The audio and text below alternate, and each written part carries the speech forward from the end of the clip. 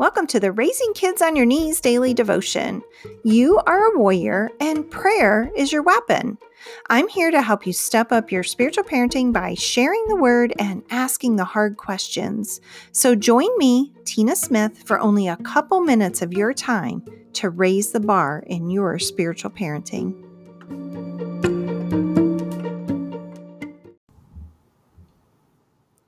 Today, we are going to be talking about who holds the future.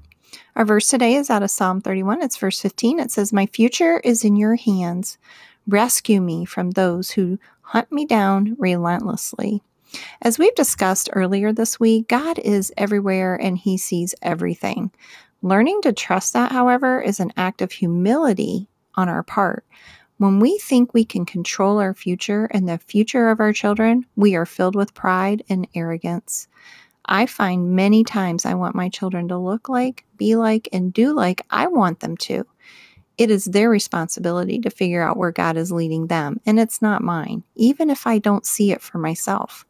My job is to cheer them on in the process, not to try to mold them into what I think they should be. Here's something for you to ponder today. Do you allow your children to seek Christ in His plan for their future? Let's pray. Heavenly Father, may I be a cheerleader to the future you have set before my children. Forgive me for the times I have tried to usurp your plans and purposes in my children's lives. In Jesus' name, amen. This has been the Raising Kids on Your Knees daily devotion. You can find this devotion as well as other parenting tools at raisingkidsonyourknees.org. While you're there, subscribe to the Prayer Tribe and become a part of a growing global community of parents who are praying and parenting life into the lives of their children.